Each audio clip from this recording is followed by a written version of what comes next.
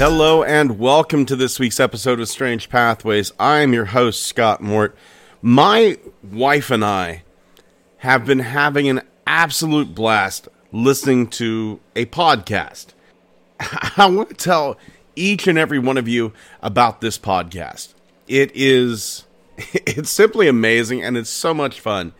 It's called Coast to Coast PM.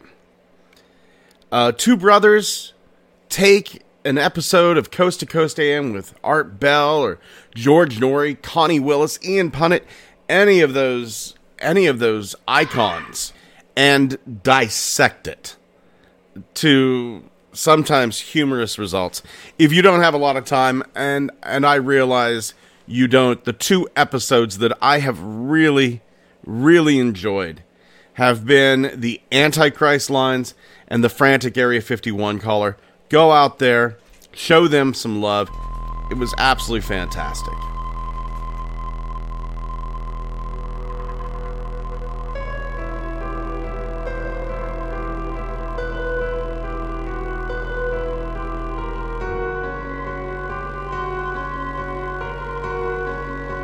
Our first tale takes us back to January 18th, 1978, between the times of 3 a.m. and 5 p.m., Fort Dix and McGuire Air Force Base, Burlington County, New Jersey. It's not his real name. Jeffrey Morse, not his real name. Jeffrey Morse was a military policeman. He got the order to go to gate number 5 of McGuire Air Force Base. His job was to allow a state trooper to enter the site. An alert had been issued. The trooper wanted to access the runway area, which led from the back of the airfield and connected to a wooded area, which was part of the Fort Dix training area. Now, this trooper told Morse that a Fort Dix military policeman had been pursuing an object that was flying at a very low altitude. This object was oval, featureless, and glowing with a greenish-blue color.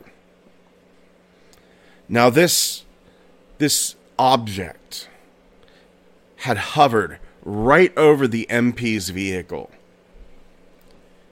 And then a thing appeared in the front of the car. This thing was about 4 foot tall, grayish-brown, long arms, a slender body, and a fat head. Now, as many of us, the MP panicked and fired 5 rounds from his .45 caliber handgun into the body of this entity. And then one more for good measure into the flying object above him. The object then shot straight up into the air. And it joined. It joined with 11 other objects high in the sky. The alien, wounded, ran off into the woods, escaped over a fence between the two bases, but then collapsed and died on the runway to which the state trooper had requested access. Even though Morse was just hearing about this, there were already several other military individuals involved. But it was Morse and the state trooper who found the body of the alien. It had climbed over the fence and died while running. Even though Morse and the state trooper were very shook, after years and years of training, that training kicked in, and they still followed normal crime scene procedure. They roped off the area. And then eventually, the Air Force Office of Special Investigations came over. Morse was relegated to just guarding, but he could still see what was going on. There was a very, very bad stench starting to come from the alien's body. Something kind of, but not quite like ammonia. Now, Morse was often within 40 to 70 feet of this body on runway number 5. He was never close enough to kind of look at the finer details, like hands, feet, what have you. But what he could see was a naked, hairless body. Skin, wet, shiny, snake-like. Now, Morse was kind of offered the suggestion by MUFON that this creature could have been a deer, maybe an escaped ape from a nearby military experimentation lab, but Morse went, no, there's no zoo nearby. Now, we do have a problem with deer on the runway, but nobody ever makes this big of a fuss over a deer. And then there was that strong smell of ammonia. Now, later that day, a blue beret wearing team from Wright-Patterson Air Force Base arrived. They came in on a C-141. Big, massive crafts. And they approached the body. They sprayed the corpse with a material projected from a portable tank before covering it with a white sheet. And by the time the sun rose, the body had been carefully set down on a platform and a wooden frame built around it. On this frame was placed large, square metal containers, about 10 foot by 10 foot with strange blue markings. These men then loaded this kind of box-in-a-box container into the plane using a forklift and left. Nothing more was said, no report made, no chatter. In fact, Morse and his state trooper friend, they were told they'd be court-martialed if they said anything about their experience. 2 days go by. Morse and other people who were there that night, they were brought to Wright-Patterson Air Force Base in Ohio and interrogated hard. And they're warned again, do not talk about the incident. Now, Morse can remember the names of the interrogators from his memories of their name badges. Their identities have been verified. That's a lot. Now, I wasn't able to find anywhere that these identities, these verified identities, were listed for good reason. Morse's life would be in danger. Morse then returns to McGuire Air Force Base and was questioned more, debriefed by a commanding officer, a lieutenant colonel. Each of the airmen involved in this encounter transferred overseas. Morse was shipped off to Okinawa in Japan. The strangeness does not end there.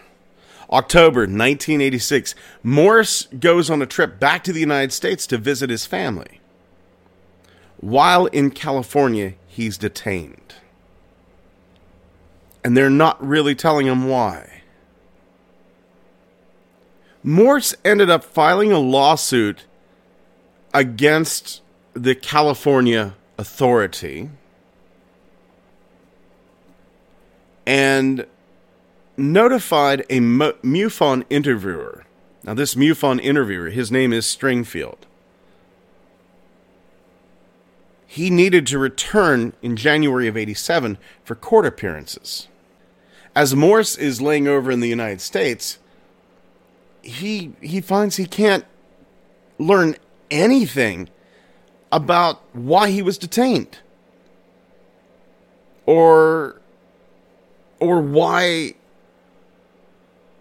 anybody would want to, or who did it. It was all stalled in red tape. I feel horrible for anyone in the military who comes across a case like this.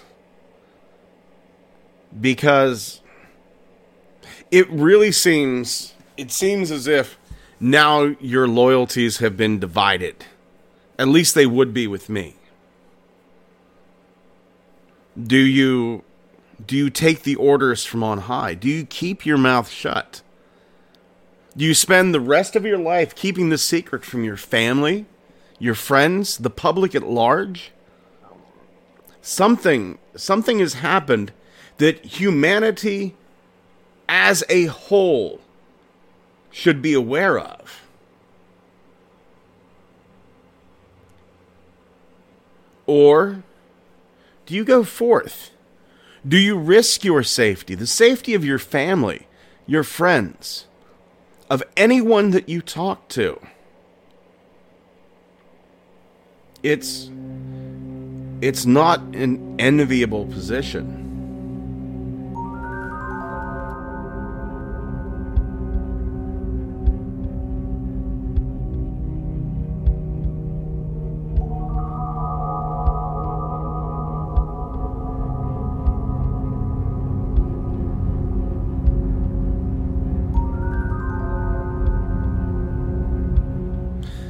Our next tale takes us all the way back to the morning of November 24th, 1978. Our witness is one Angelo D'Ambrose, who was born in Ferravicenza, 1917. Now, Angelo had a lot of jobs in his life. He was a bricklayer, worked in a car wash, and what have you. That day, though, he had went into the woods on the mountain slopes that overlooked that town. He was going to cut some shrubs to get some firewood. It was around 11:45 a.m. And he starts to see something odd. He turns to lay down a branch that he's just cut, and he sees two beings. At first he thinks they're human, but then he realizes that these beings, they're not human. In fact, D'Ambrose would call them two beasts. These beasts, as he calls them, they're about a meter and a half tall. And whenever he first sees them, they were side by side. Immediately afterwards, though, the smallest being, who Ambrose estimates to be about 60 centimeters tall, he begins to move in very rapid jerks. And the largest, who is about 80 centimeters tall, he moved too, but very little. These things, they're always off the ground, though. About 30 or 40 centimeters off the ground. They were thin, pale yellow skin. He said the yellow skin was pulled over their bones to such an extent that he could see like veins as thick as a pencil on the head and the hands. They have elongated pear-shaped heads, no hair, no eyelashes, no eyebrows. And the ears on these creatures, they're about as long as those of a donkey. They rose vertically, ended in a point. 2 wide eyes, sunken, almost flat with the head. The diameter of these eyes were about 3 centimeters, no lids. And there was a long nose. A nose that was so long, it almost reached the upper lip. The mouth was kind of like ours, maybe a little wider. But at the ends of that mouth, 2 large white teeth, tusks, stuck out about 3 centimeters. They had a chin, very thin chin. Now these 2 beasts were covered in a dark suit. He said it almost seemed as if black, gray, and green had been mixed together. These suits, very skin tight. They covered up the arms up to the wrists, the legs just below the knees, the hands, the rest of the legs, barefoot, up to the neck. They had 5 fingers, but they were very long, about 25 centimeters long. The nails were about 5 centimeters long. As soon as D'Ambrose sees these beasts, he is frightened. He is scared, and he shouts. He hopes that somebody would be nearby and rescue him. He doesn't know why they're there. He doesn't know what they have in store for him.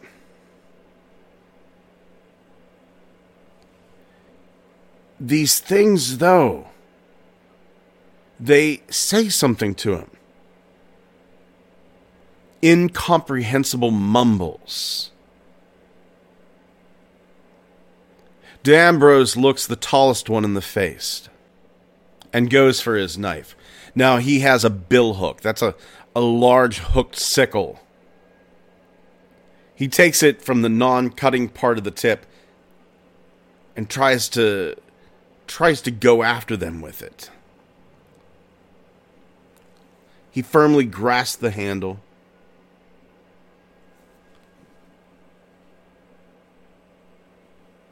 And then the beast tries to snatch the knife from him. D'Ambrose feels this little electrical shock going through his hand and along his arm.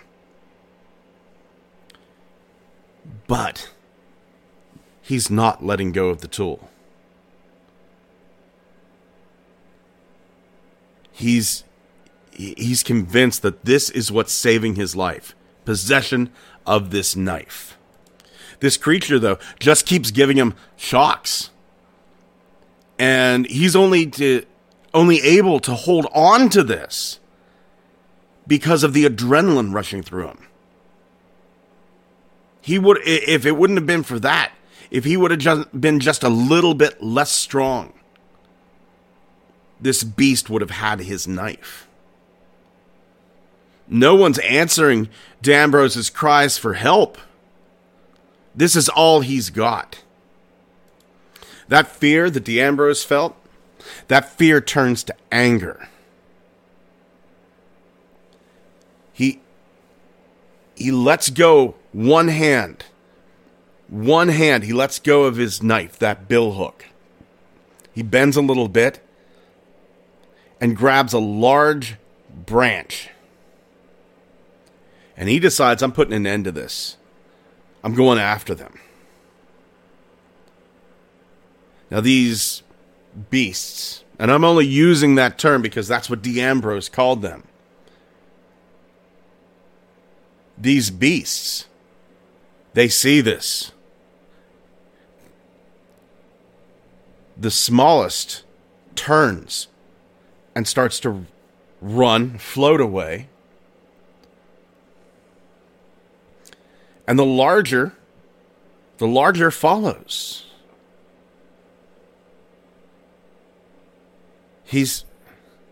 D'Ambrose is starting to get calmer. That anger is still there. And now he's curious. He's hit that very human state of, this is my new normal, so let's find out about this. And he starts to run after them. Now these things are floating along this mule track. And they're floating away from him pretty fast. They go around this sharp bend, and D'Ambrose loses sight of them. He continues to look around for them. And then, behind a large fir tree about 30 meters away, he sees this object. It's raised up on all fours, and it's about 3 feet above the ground. In his own words, he says the shape was like the one you get by placing 2 saucers on top of each other, but slightly more oblong. At the top, in the center, there was a small dome, bright red in the upper part, including the dome. The device was blue in the lower part, while a white median strip clearly separated the 2 differently colored bands, and the 4 legs were aluminum gray. The object, 4 meters long, 2 meters wide, and he noticed the upper part, where the dome was. He sees that long, spindly arm of one of the creatures close a trapdoor from the inside. A few moments later, this object takes off. No noise. A huge amount of speed. And a red blaze.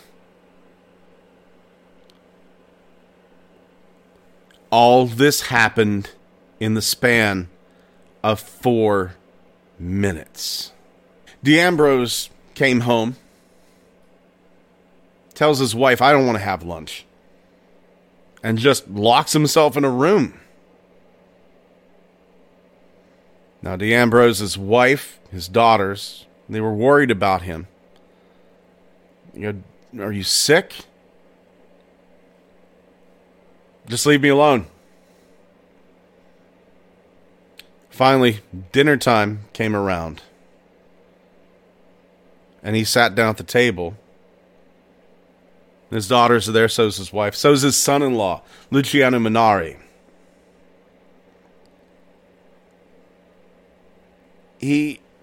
D'Ambrose looks at Minari and says, if you had seen what I saw in the woods this morning, you would not have the slightest desire to discuss these things.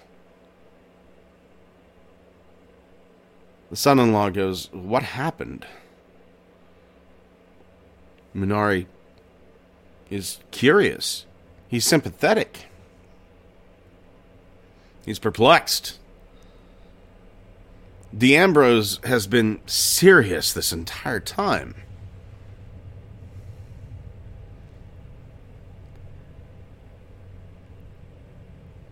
Now, November 25th, Minari, around 2 p.m., he goes with D'Ambrose to where it happened. D'Ambrose points out to his son-in-law, Minari, the exact spot where the object was. Minari goes over and finds in the clearing this circular area about 3.5 meters in diameter. The grass is black. Now, it's not burnt. It's almost like it was oiled. It's flattened, rotated counterclockwise. Minari decides he's going to touch this grass. Now, even though this grass looks like it's oiled, Minari's hands remain completely clean.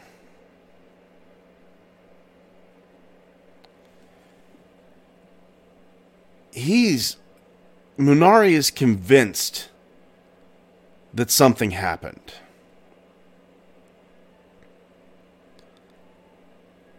It's bugging him because he believes his father-in-law. He has seen the evidence. Something happened. Munari decides he's going to go back and take photos. But that night, it snows. It's not until December 3rd, 8 days later, that he's able to go back. They shovel out the snow where the craft was. Can't really see anything. When pressed by an investigator, do you think you could have been hallucinating? D'Ambro goes, absolutely not. I believe that UFOs exist. It breaks my heart all that evidence was lost. But we were in the era that people didn't carry cameras with them all the time. And I just want to say I'm so extremely thankful that D'Ambro's had a caring and understanding relative, his son-in-law, who was willing to go with him to look at the evidence. That means a lot.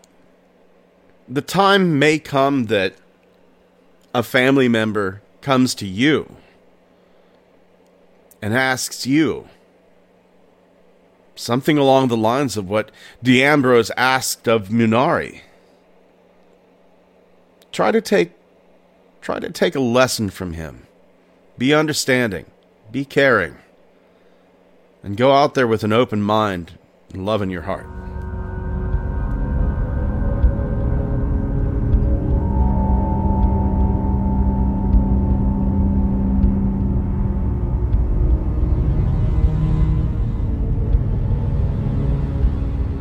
Our last tale comes to us from the absolutely amazing phantomsandmonsters.com. I bet you're all sick of hearing me say that, but it is just an absolutely amazing website. Lon Strickler has done such an amazing job. Absolutely amazing job. I don't know when exactly this takes place, but it seems to be fairly recent. Our witness is named SK. Now, SK's family owns about 360 acres in northern Oklahoma, and that land has been in their family for quite a while.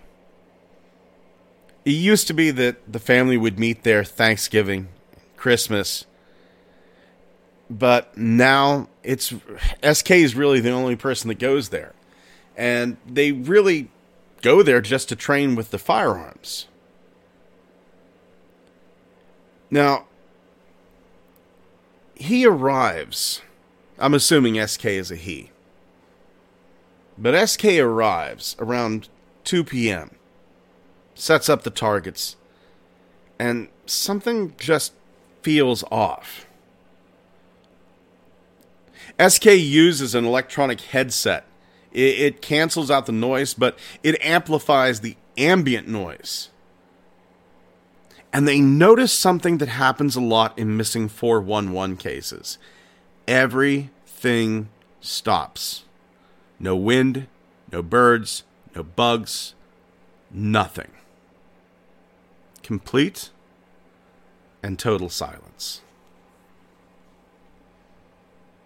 SK runs their normal drills, shoots off a couple of rounds. The sun starts to set. There are odd smells. Like, SK calls it like a dirty litter box plus body odor. It's at that point that SK notices coyotes crossing the field west of him.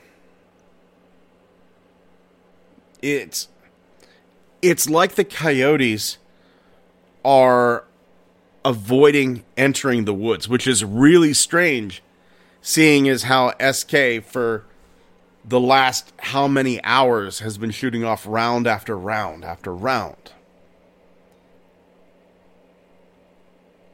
Then SK starts hearing interference come over the headset. It sounds like disembodied voices speaking in a strange language. SK whips off the headphones. He can't hear them with his ears, but he puts them on and he can hear those voices. SK is starting to worry and starts gathering his things. And that's when they hear screams coming from the woods. Sounds like a woman just letting off a blood-curdling scream. SK is no stranger to the woods. They've heard mountain lions, bobcats, owls. It's not that. About the same time, SK feels like they're being watched. But not that somebody staring at the back of my neck kind of watched. A nauseating, omnidirectional feeling of being watched. And then they hear the footsteps. Footsteps going through the foliage in the tree line, 30 yards from where SK is standing. These footsteps are oddly human-like. He's 25 miles from the nearest populated area. Quite literally, in the middle of nowhere. SK pulls out their phone to take a video. Now remember, it's sunset.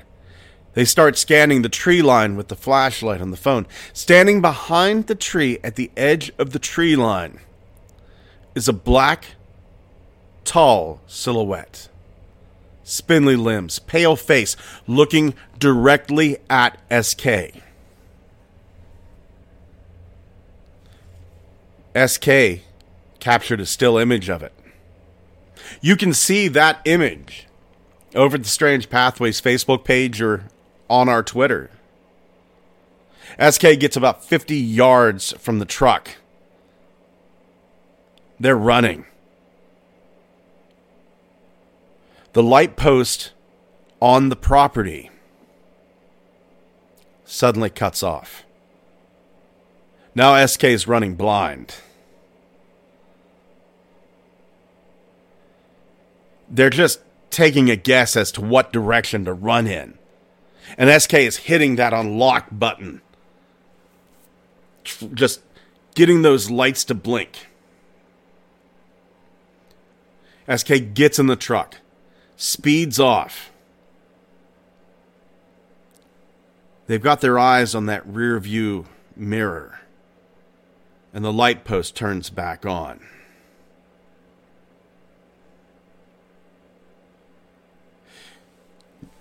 Is this what happens to some of the people in the missing 411 cases? I've said it before. There's a lot of stuff that I believe David Paulides exaggerates, fabricates, and lets out of his missing 411 reports. I think I even said it last week in that show. But that doesn't mean that there is nothing supernatural in the woods taking people. Is this one of the things out there in the woods that takes people? Or would this be something in the woods that would have disposed of SK and replaced him? his family, wondering why he's come back, not acting quite right. We hear of it all the time. Steve changed. Laura isn't the person she used to be. I don't know what happened to Bob. He used to be such a nice person. And the ever popular. They were a good neighbor. They were so quiet. Is it worse to go missing or to be replaced? Fae folklore has it happen all the time.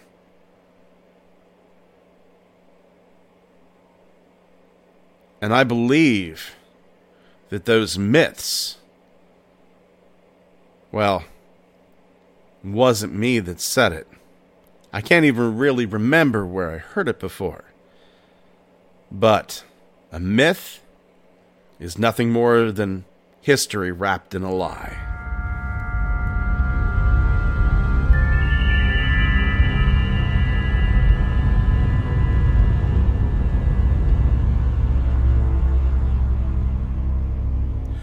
Thank you for joining us once again here on Strange Pathways. Be sure to check out our Twitter, Pathways Strange, TikTok, and Instagram, Strange Pathways Podcast. Head over to our Facebook. We're going to have a lot of photos up dealing with some of the cases that we talked about here today.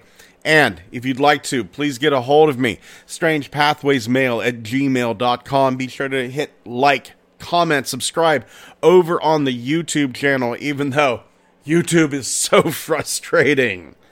Thank you once again for joining us here. Take care of yourselves and each other.